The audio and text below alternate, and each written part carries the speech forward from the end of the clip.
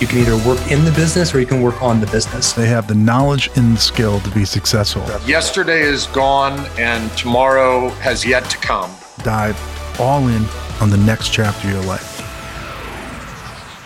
Welcome to The Boutique with Collective 54, a podcast for founders and leaders of boutique professional services firms. For those that are not familiar with us, Collective 54 is the first mastermind community dedicated exclusively to helping you grow, scale, and exit your pro-serve firm. My name is Greg Alexander. I'm the founder, and I'll be your host today. And today we're going to talk about scaling beyond a lifestyle business by building a sales engine. And what I hope to accomplish today is to give those listeners the courage to make the investments required to go beyond a lifestyle business, particularly by investing in sales. It takes a lot of courage to do so, and it's a big inflection point. And getting through that inflection point requires lots of courage and skill, and hopefully we'll be able to share some of that with you today. And we're very lucky to have a fantastic role model who is in the middle of this. His name is Hamid Akbari, and he is going to share with us a little bit about his journey. And he's a member of Collective 54, and he's in the middle of this right now. So welcome, Hamid, and would you please give a proper introduction to the audience? Hi, Greg. Thank you so much for having me on this show. This is Hamid. My company, Blanc Labs, is serving mid-sized enterprises, typically defined around 500 and higher employees, primarily in the financial service industry, typically, financial services company at about $10 billion asset under management and above. We started a few years ago, around 5 years ago, and we're a technology boutique. So we're serving our clients by helping them reimagine the future, transform themselves, and grow from there. Okay, very good. All right, let me set this up a little bit before I jump into the questions that I have. So startups become boutiques by having the founder or the partners generate referrals. And then boutiques become market leaders by building a commercial sales engine. That's when they go beyond being a lifestyle business. And then someday when you go to sell your firm, potential acquirers are going to want to see this in place. They want to see that the sales process has the ability to scale. And there's an inflection point that all boutiques run into head on. And that's when sales generation happens by the employees and not by the founder or founders. Young pre-scale firms do not invest in building a professional sales engine because they don't have to. The founder are the experts. They've got large personal networks, and these personal networks expand as they gain more exposure to their niche. And then they can harvest these networks for business, and successful projects lead to happy clients. Happy clients lead to more word of mouth, and word of mouth leads to more referrals. More referrals leads to more business. And this virtuous cycle, so to speak, produces enough business for quite a long time. The founder model can carry the firm through, let's say, the first 5 years or so. But then sales flatlines. And this is the inflection point that we're going to talk about today. Now, why is this? Well, there's only so many hours in the day. And the founder or co-founders are either selling work or delivering work. And there's a constraint. There's a time constraint. And when a founder reaches this point, there's really two options. So option A is the founder-led model. And this means really adding more partners to the equation, recruiting expensive partners who bring with them their own personal networks, and then you repeat the cycle over and over again.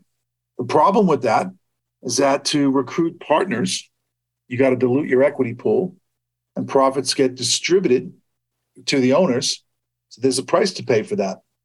Option B is the opposite, and that is don't recruit more partners, equity holders with personal networks, but rather build a professional sales model.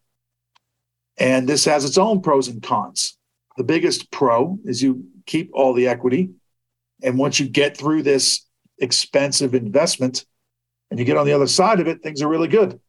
But the process of doing it can be difficult. So we're going to talk to Hamid today about how he's going through this right now. And it's a really interesting role model. So Hamid, would you maybe expand upon what I just shared and tell everybody exactly where you are in this journey and how you got to this point? Absolutely. Exactly as you've said, a few years ago when we started, we primarily kind of like promoted our services through our network. So we landed on the first few clients through people who knew me, know myself, or know my senior members of the team, or they're a friend of the friend. So through referral, we landed on the first few clients. It was obviously very expensive to build a commercial sales and marketing team. They did not have enough revenue and profit to invest in a commercial team. So I took it on myself as well as my senior team to reach out to network to land on the first few clients. Once we landed the first few clients, really the entire focus was deliver significant value to those clients, because there's no point to bring new client if you can't maintain your existing client and keep them happy. So we invest a lot of time and effort, and then invest a lot of capital in, like making sure they get most value from our technology services. And then from there, we start expanding our services, because landing on a major client is no easy thing. Once we landed, not only we wanted to keep them happy, we wanted to understand what other pain points they have. And among the pain points, what are the pain points we can serve them better than anyone else? That allowed us to expand our business with those clients and turn, say, a 3-month contract to a longer term contract, and let's say a $200,000 contract to $1 million, and so forth. That gave us the scale and the team size and the capital to think beyond the next level. And that was about how you bring more clients like this one. And as you said, each of us will kind of like tap out of our existing referral network. There's only a finite number of people I can know personally, obviously, and my senior team can know personally. So that's where about the time I started to think about, and also engage my senior team to think about how we should scale, how we can scale beyond what we are today. And obviously that requires not only expanding your business with the existing client, but also acquiring new client. And I can elaborate further, Greg, on what journey we took on to be able to attract new clients. That's a great setup, and thank you for sharing that. As I understand it, you're about 18 months into this journey of trying to bring on these next set of anchor accounts, if you will. So what have you learned in the last 18 months? So one of the things I've learned is that from process perspective, there's a process and team perspective. From a team perspective, obviously, it's no easy thing to build a commercial team. And I define commercial team by a sales team, people who can build a relationship and sell directly, a marketing team, because that's also required to make sure the clients see the value prop clearly. And in our case, a partnership alliance team, because in technology, we can't do it alone. We need to rely on big as well as mid-sized partner to offer the best value to the client. So the first thing I learned is that to build a team that's a good fit for our culture, and that would be like external hire, is no easy thing. It requires really thoughtful definition of job description, thoughtful definition of KPI, really think about what it takes for these people to be successful, because when you hire someone, you want to make sure you set that person up for success, that person hit the quota, take home the right competence, and so forth. And that requires a lot of experimentation, as well as a lot of working after you have the right hire, obviously. The second thing on the process, I learned that landing on new major client is no easy thing as well. You need to break down that big problem to smaller chunks. For example, one of the things we did is that, how to focus on the first step of the funnel, bringing those new leads, how to turn those leads to the next state of the funnel so that we have a discovery, so that we can showcase our value prop to the next client. And then it's about, how to close and how to, once you landed on that account at that new client, how to actually expand the business with that client, what other offering we can put on the table to really expand our business with those clients as well, and so forth. So really, it's a team. On the team side, I learned a lot about how to build a team. And still I'm learning because we're growing our team as well. And on the process as well, I learned a lot by looking at that complex problem of sales, which is really not an easy thing to sell to many similar clients, break it down to chunks, and kind of try to conquer each stage of that process quarter at a time, so that we nail it and we can scale beyond a mid-sized boutique. So I want to probe on the team a little bit and also ask for further commentary regarding experimentation. And the reason for my line of questioning here right now is when I speak to members of Collective 54 who are on this journey, they have the initial courage to try to scale beyond a lifestyle business, and they know that to do so, they've got to build this commercial sales and marketing engine. And they have the courage to invest the dollars, and then they run into some trouble. The first hire isn't the right one, or the second hire isn't the right one, et cetera. And they give up too early. And that's a mistake because most of our members are domain experts, as you are, and maybe they didn't grow up in sales and marketing. So it's realistic to think that you're not going to get it right the first time. So in thinking about this as an experiment, my question for you would be, what advice would you have for the members to set up the experiment correctly so that if they don't succeed the first time, they don't quit? So that's a very good question. I think really it has two parts. Number one is a mindset. So I think building a commercial team for scale is not a quick thing. So we need to set our mindset that it's gonna take like quite a bit of time. So we need to be patient around it. We need to trust the team. We need to give it some time for it to actually like fire on all cylinder and get to break even and also generate significant amount of profit. So if we're fixing our eyes on it very, very quick ROI and very, very quick sales, they may not get there if you're building a new team, if you're building it for the first time. That's our own mindset, obviously.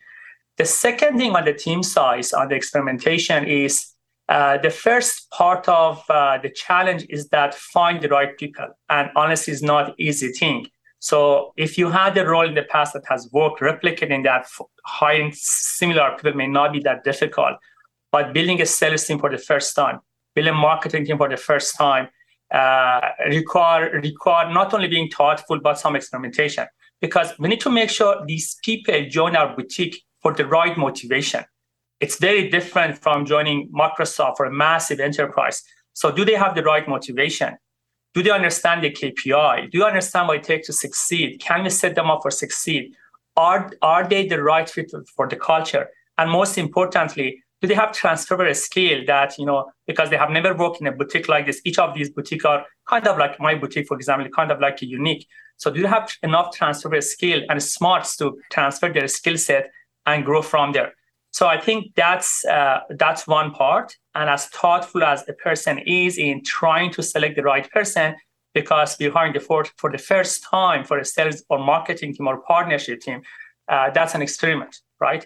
And if it's not working, obviously, so it's in a way it's a paradox, right? On the one hand, we've all heard it: hire slowly, fire quickly. If it's not working out, we need to be very quick in terms of hiring the right person. The other part of this paradox is that we also need to trust the team, give them time to prove themselves. So how do we manage this paradox? What are the KPIs? What are the leading KPIs so that we know this is working, they're on the right track, we're making progress, we need to give it more time, we need to keep learning, versus this specific hire will never make it in this company, obviously. And the decision not always is trivial and easy. So that's on the team side. Now, on the process side, to build a scalable sales process, bring the right tool, right process to qualify leads and so forth. That second piece as well, there's quite a bit of learning. If you haven't done sales and marketing before, like I haven't done it before, it means that you're open to learning. Obviously, we can go to colleague and others as well. But there are certain best practices that we can follow so that the learning becomes organizational learning and we become better at, kind of like building the sales funnel.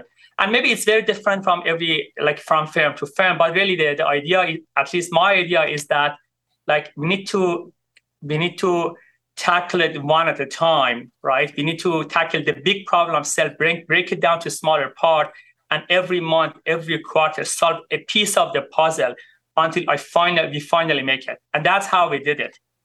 I built a sales team, initially the first hire, and I made it really neat for that salesperson. I did not give him the mountain. I give him like a piece of the offering, and keep building and expanding on the sales team, on the marketing team, on the partnership team, and on organizational learning so that they make incremental progress toward their goals.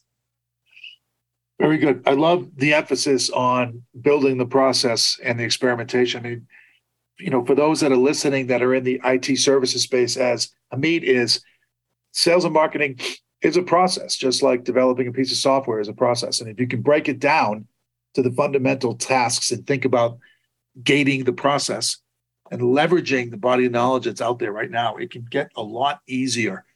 It's very well-worn territory.